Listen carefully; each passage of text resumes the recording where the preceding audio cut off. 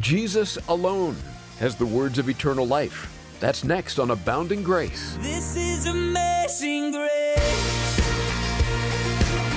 This is unfailing love. That you would take my place. That you would bear my cross. You laid down your life.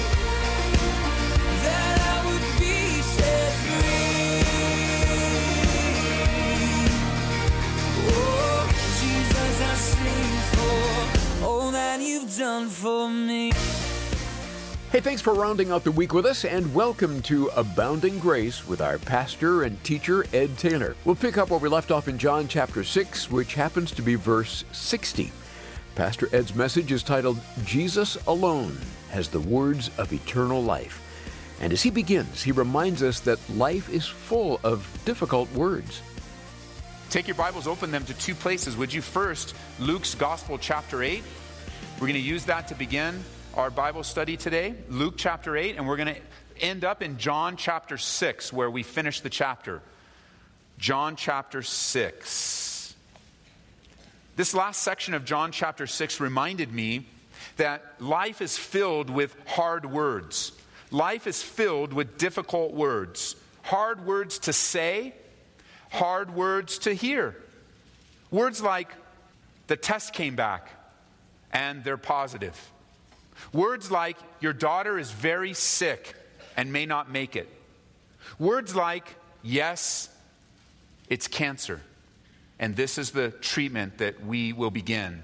Words like, after so many years of faithful service, we appreciate all that you've done here as an employee, but today we have to let you go. Words like, I don't love you anymore, and I want a divorce. Difficult words that no one should really ever have to hear or really even have to say. But the reality is life is filled with difficult words. Truly, those words describe difficult, they're really the entryway to difficult situations. They're hard to hear, they're hard to share. And yet anyone living in life and anyone living on the world, on the planet today, realize that difficult, hard words are a regular, normal part of life. In Luke chapter 8, we have instruction on how to listen and to hear from our Savior. Luke's Gospel, chapter 8, Jesus says in verse 16, no one, when he has lit a lamp, covers it with a vessel or puts it under a bed, but sets it out on a lampstand, that those who enter may see the light. And that's so true, isn't it? That's true then and it's true now. You know, for us today, nobody goes down to IKEA, buys a brand new lamp, and then brings it home, puts it under the bed, and plugs it in and said, look at my new light. No, rather, a lamp has a purpose. It's to shed light in a dark place. And if you were to get a brand new lamp and bring it in, you would put it on the most appropriate place in the room, turn it on, and the room would be lit. So true, but Jesus uses this spiritually. Now that we have that understanding, he says in verse 17, for nothing is secret that will not be revealed, nor anything hidden that will not be known and come to light. You see, some of us, perhaps some of you, have a dark secret. You've been withholding information. You've been hiding something. And when the light is being shown on that situation, you try to hide it. You try to cover it. But Jesus is saying this. Hey, look, in life, whatever you're going through, whatever you're hiding, even if you got some stuff that you're not wanting to expose, you think you're getting away with it, whatever that might be, just understand this. There is nothing that's hidden right now that won't be exposed. And I would even add this, because I think the implication of what Jesus is saying is true. I would even add this, that those of you that think you're successful hiding something, you're not successful hiding. You're not hiding anything. It's true that we may not know, but certainly the eyes of God are on our lives. The Bible even describes that as the vulnerability of being naked and open before him. There is nothing hidden before the Lord. Not only that, Jesus builds on it now in verse 18. Listen, because of the light and because we don't want to hide anything, because things are going to be exposed, therefore take heed how you hear. Take heed. Be careful how you hear. Be careful, because you're going to hear hard things in your life. Difficult things. Spiritually difficult things. Not just the things that I listed on a small brief yet not exhaustive list. But reading through the Bible, you're going to hear hard things. Listening to Bible studies, you're going to hear hard things. And that's where we pick up now with the rest of chapter 6, with a group of people that were following Jesus hearing hard things. Verse 60. Therefore, many of his disciples, when they heard this, said, "This is a hard saying. Who can understand it?" We go, what saying is he referring to? Well, in a previous study, you recall, Jesus told them about the importance of fully submitting to him, taking him all in, and you going all in with him. And he used the phrase, "Eat my flesh and drink my blood." And they took it the wrong way. They misunderstood it, or even, I suggest, they refused to understand it. Because Jesus wasn't sticking out his arm and saying, "Eat my flesh," and everybody was taking a bite out of his arm. He wasn't doing that.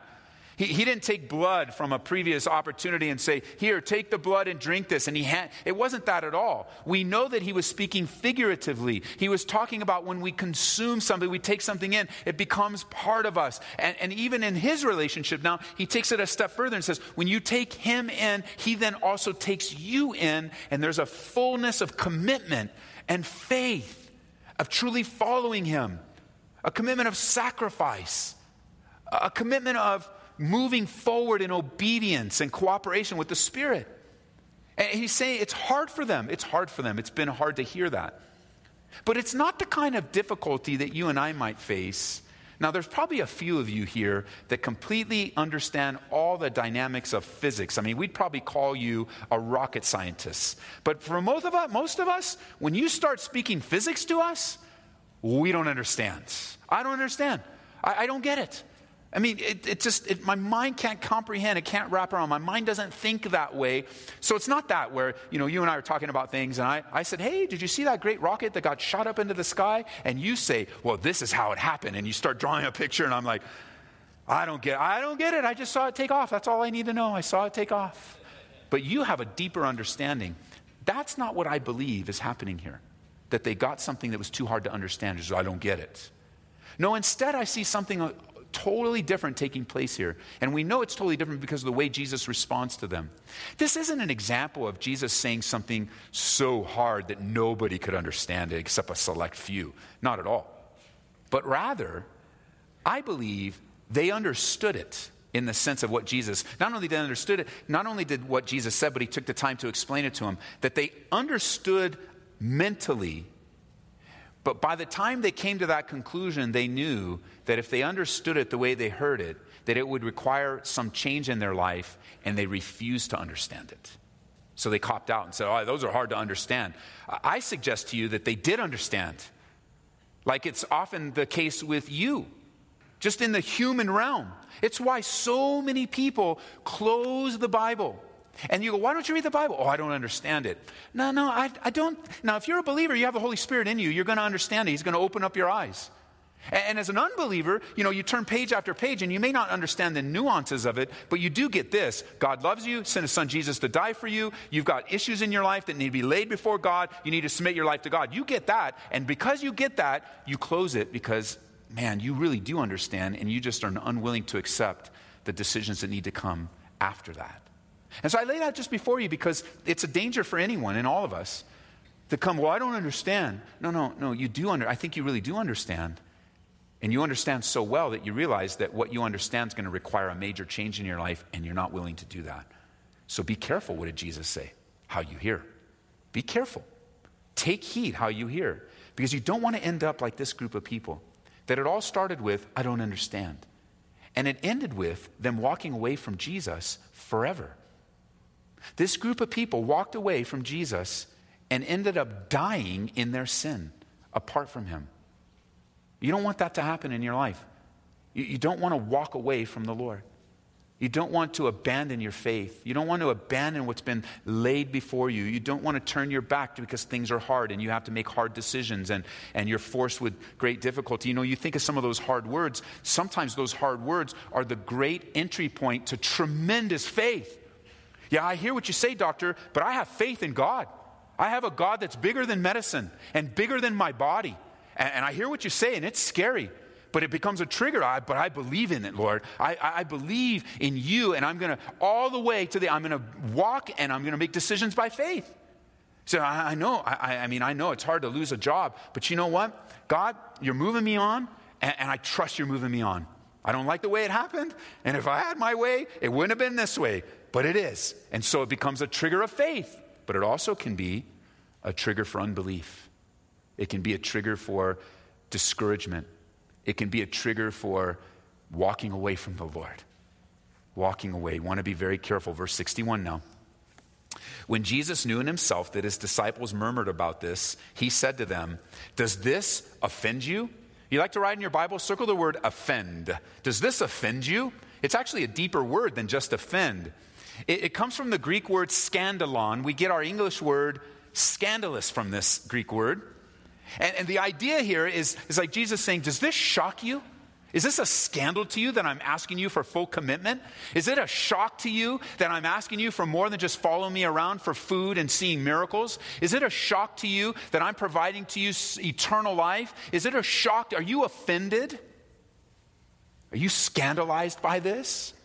Well, he says, if you're scandalized by this, notice verse 62, what then if you should see the Son of Man ascend to where he was before? It's like, if you're shocked by this, how are you going to feel when you see me beaten? How are you going to feel when you see me hanging on a cross? If this shocks you, these words, I'm just saying words. Remember, that's what all he's sharing with them is words. He's just talking to them. And they're shocked, and they're scandalized, and they're just murmuring over it. He says, if you get shocked with just mere words, what's it going to be like when you see me ascending into heaven, which is preceded by what? His beating, the cross, putting him in a tomb, sealing it with a stone, putting guards there, coming to the tomb. The tomb is empty. Jesus is walking the earth for many days, revealing himself to eventually then ascend back into heaven in front of him. If words shock you, things are going to get worse. You know, if these little simple words of inviting you into a full commitment shock you, it's going to get worse. And then he says in verse 63, it is the Spirit that gives life. The flesh profits nothing. The words that I speak to you are spirit and they are life, but there are some of you who do not believe. That's the issue. It's not that the words offended them, but that the words, it's not that they didn't understand, and it's not just that the words offended them. Their core issue, which is always our core issue, is a lack of faith and believing in the truth. That was their problem, and they refused to change. They don't believe. And it says in verse 64, for Jesus knew from the beginning who they were who did not believe and who would betray him. And he said, therefore I've said to you that no one can come to me unless it's been granted to him by the Father. And notice verse 66. This is one of those sad verses. You realize this is John 6:6:6. Appropriately. It says in John 6:66, from that time many of his disciples went back and walked with him no more. It was more than words. They refused to commit. They refused to respond in faith. They refused to accept the words. You see, because Jesus, the Messiah, didn't come as they expected. They expected Jesus, the Messiah, to come as a materialistic Messiah. They expected more of the breaking of the bread and multiplying of the fish. That's why they were following him. Give me a meal. I'm just following you for a meal. I'm following you for something. I'm only going to hang out with you, Jesus, while you give to me. They were expecting not only a materialistic Messiah, they were also expecting a militant Messiah. Because look at our lives. We're under the oppression and the yoke of Rome. Look what they do and how they treat us. They have no love or regard for God. So Messiah surely will come and break the yoke of Rome. Messiah will surely come and materially bless us. Let me just say that some of those streams are still with us today. This is no different than what I hear today in many dialogues. Wanting a militant Messiah to take and overthrow the government. That's not why Jesus came. They want a materialistic Messiah, which is far more popular. There's a whole stream of false teaching in a very large segment of the church today that goes something along the lines of this. Jesus came to bless you. And the blessings are always measured in material possessions with money and houses and cars and jobs and happiness. And if you don't have that, it's not God's fault, they will say. It's your fault. And they lay the burden and the trip on you. And what they'll do is they'll say, well, look at me. Look how blessed I am. Look at all the houses that I have. Look at all the money I have. And look at all the success. And yet, Jesus didn't come. That is not a true representation of Messiah. He's neither militant nor materialistic. Jesus came as a suffering servant, not a militant, materialistic Messiah. And you and I, following Jesus, are going to share in his suffering. Do you realize those who you follow, you share in their lives? Do you realize that? Those that you follow, you share in their lives. Let me give you an example. When I was here on Friday night with the junior hires, I asked them the same question. There is a professional football team in our city, right? Is there? Yeah, I got the same response. The kids on Friday night didn't know either. Is there? Yeah, there is, isn't there? The Broncos are in town, and many of you enjoy football, and you follow the Broncos. You follow them. And as you follow them, you share in their experiences. You really do. You don't think about it, but you do. So when, let's say you go to the game, and there you are at the game, and it's going pretty well, and then there's that big throw and that big catch and that big touchdown, and what happens in the stadium? People just flip out. And you're not even a person that flips out. And what are you doing? Flipping out. You say, this is awesome. Yay, oh yeah, didn't you, man? You're high-fiving strangers. And I mean, it's just, why? Because you're following the team. And when something good happens, you're totally there. And you feel good. Yay. Now, you know, that's true. And when your team is expected to win the big game, and they don't win the big game, and it all falls down on one pass, and you put your whole hopes in a quarterback who knows he's not the best. Just checking if you're with me, man. I don't really care, but I just want to see if you guys are listening, because you're like calm and quiet because Ed's dealing with the Broncos and you're just like, where's he going to go? But check this out. He throws the pass and it's going to be, if you catch, you win. If you drop, you lose. And it's overthrown and the game is over and the stadium isn't high-fiving. The life gets sucked out of the stadium. And you're not some person that normally gets so sad, but you are so bummed out. Why? Because those who you follow, you share. It's just normal. It's natural. There's nothing wrong with it. It's the deeper the relationships, the more you share. So think about it now, not just on football, but think of it in your relationship with Jesus. As you follow Jesus, you will share in the things of Jesus. You will share in his victories and his triumph over death. We have the hope of the resurrection. You share in that. It excites you. But you also share in the cross. That's the safest place for you and I, is to be spiritually surrendered, dying at the cross daily. Isn't that what Paul said? I die daily. You share in that. So these things that are being taught that don't share in the reality of Jesus, this is why they're all messed up, and this is why they left. They expected one thing from Jesus. He told them the truth. They didn't like it, and they said, no more. I'm not following him anymore. That's not what I signed up for. That's not what I wanted. And let me tell you, as a pastor, having pastored many years in California and now on my 16th year here at Calvary, I've seen this happen over and over again, unfortunately. In this church, the family of believers that have been with us, I've seen it. Not all the time, but enough. Enough. Where there are people that have made a confession of faith and they made a commitment to the church and they've started reading their Bible and they started praying and then something hard happened. Maybe some hard words to hear, or a significant trial in their life, or they were corrected on something or had to be instructed on something else, whatever it is. And instead of just persevering and accepting that the maturity process of God is working in their lives, the hard situation caused them to leave. Now, all we can see is the outside. You know that. We don't know the heart of anyone. So all we have is observational skills. And what I'm describing is merely observation. I'm not speaking of people that leaving the church or leaving the things of the Lord that go to another church, for example. Sometimes families move from one church to another.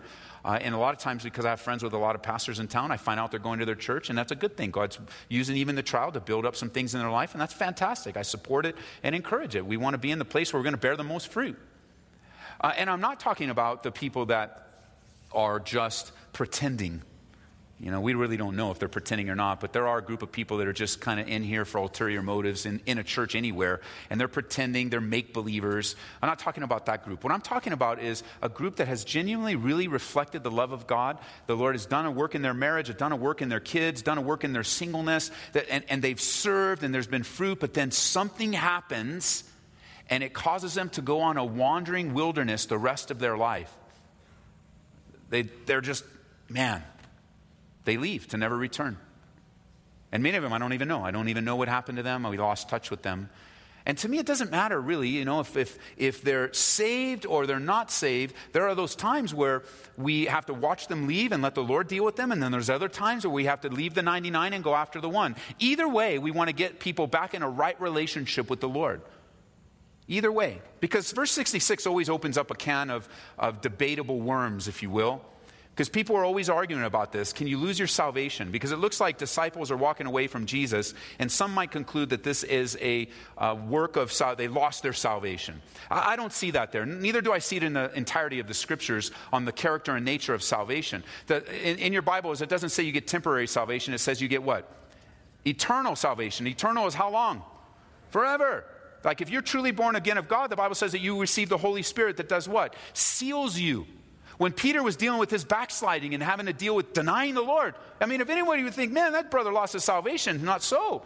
You know what Peter learned during that time of denial? That he is kept by the power of God, 1 Peter chapter 1. So we've developed that in other Bible studies. If you're interested in that, you just go to the website, and we've looked at in depth at the character of salvation and what it means. And God is the author and finisher of salvation. You're not. You and I, we don't save ourselves. It's not by our works, but by the grace of God. And there are occasions when people will take off and they'll live a prodigal life, and they're saved, and yet they're miserable in the world. And we pray for them to come back, don't we? We pray for them. I was just thinking this morning of how grateful I am. A family in our church, and we pray with a lot of families, but a family in our church, we just rejoice together because we've been praying for their boy for 15 years. 15 years we've prayed for him. And it's just the end of last year where the Lord, he's just so vibrant and on fire for the things of God. And we rejoice. It was like, yes. There's so 15. Are you willing to wait 15 years for the will of God? 20 years? Our hearts are knit together with those that have been a part of our fellowship family over the years. We're going through the Gospel of John, one verse at a time, here on Abounding Grace with Pastor Ed Taylor. You can hear these studies online at aboundinggraceradio.com and through the Calvary Church app. Hey, Pastor Ed, let's talk about our featured resource. It's a book written by Steve Carr called Married, How to Stay That Way. Well, let me tell you, Larry, I wish we would have had this book at the beginning of the ministry because it is that good. I love how Pastor Steve, who's a personal friend of mine, pastor of a Calvary Chapel up in Northern California, he's since handed it off so he can do more ministry. But I wish I would have had this resource because I love what Steve, there's a couple things that Steve does. First of all, number one, he identifies the necessity of companionship and intimacy in marriage. And right away, when you think intimacy, you're like, oh, of course, sexual relations. And that is not at all the emphasis in the book. While intimacy is expressed through the sexual relations, it's also emotional intimacy, communication intimacy, physical intimacy, spiritual intimacy. And one of the things in this book right in the beginning, it's worth the whole book, is a list of things. It's kind of like an inventory of your marriage as it is right now. Like, do you read the Bible together? Do you go to church together? Those types of things. And then the rest of the book, like you can start looking at the rest of the book is a resource on how improving some of the areas that you're weak on, even if it's the whole thing, you need help in your entire marriage. It's okay. It's okay if you need help for your entire marriage. God is ready to do a new thing in your marriage. He's ready to do a new thing. And like Steve says in the book, even if just one of you is ready, the Holy Spirit can use just one of you. And it's a wonderful resource. We use it for crisis marriages. We use it for premarital. We use it for anything along the way. And it's personally blessed me. And I encourage you to get it. Support the ministry. Support your marriage. And let's go forward in these last days. Just living out our lives abiding in Christ. Get a copy of Married, How to Stay That Way by calling 877-30-GRACE. That's 877-30-GRACE, or order it online at calvaryco.store. Glad to have you with us for today's broadcast.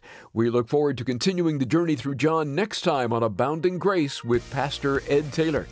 In the meantime, let's be drawing on God's abounding grace for daily living. This is amazing grace.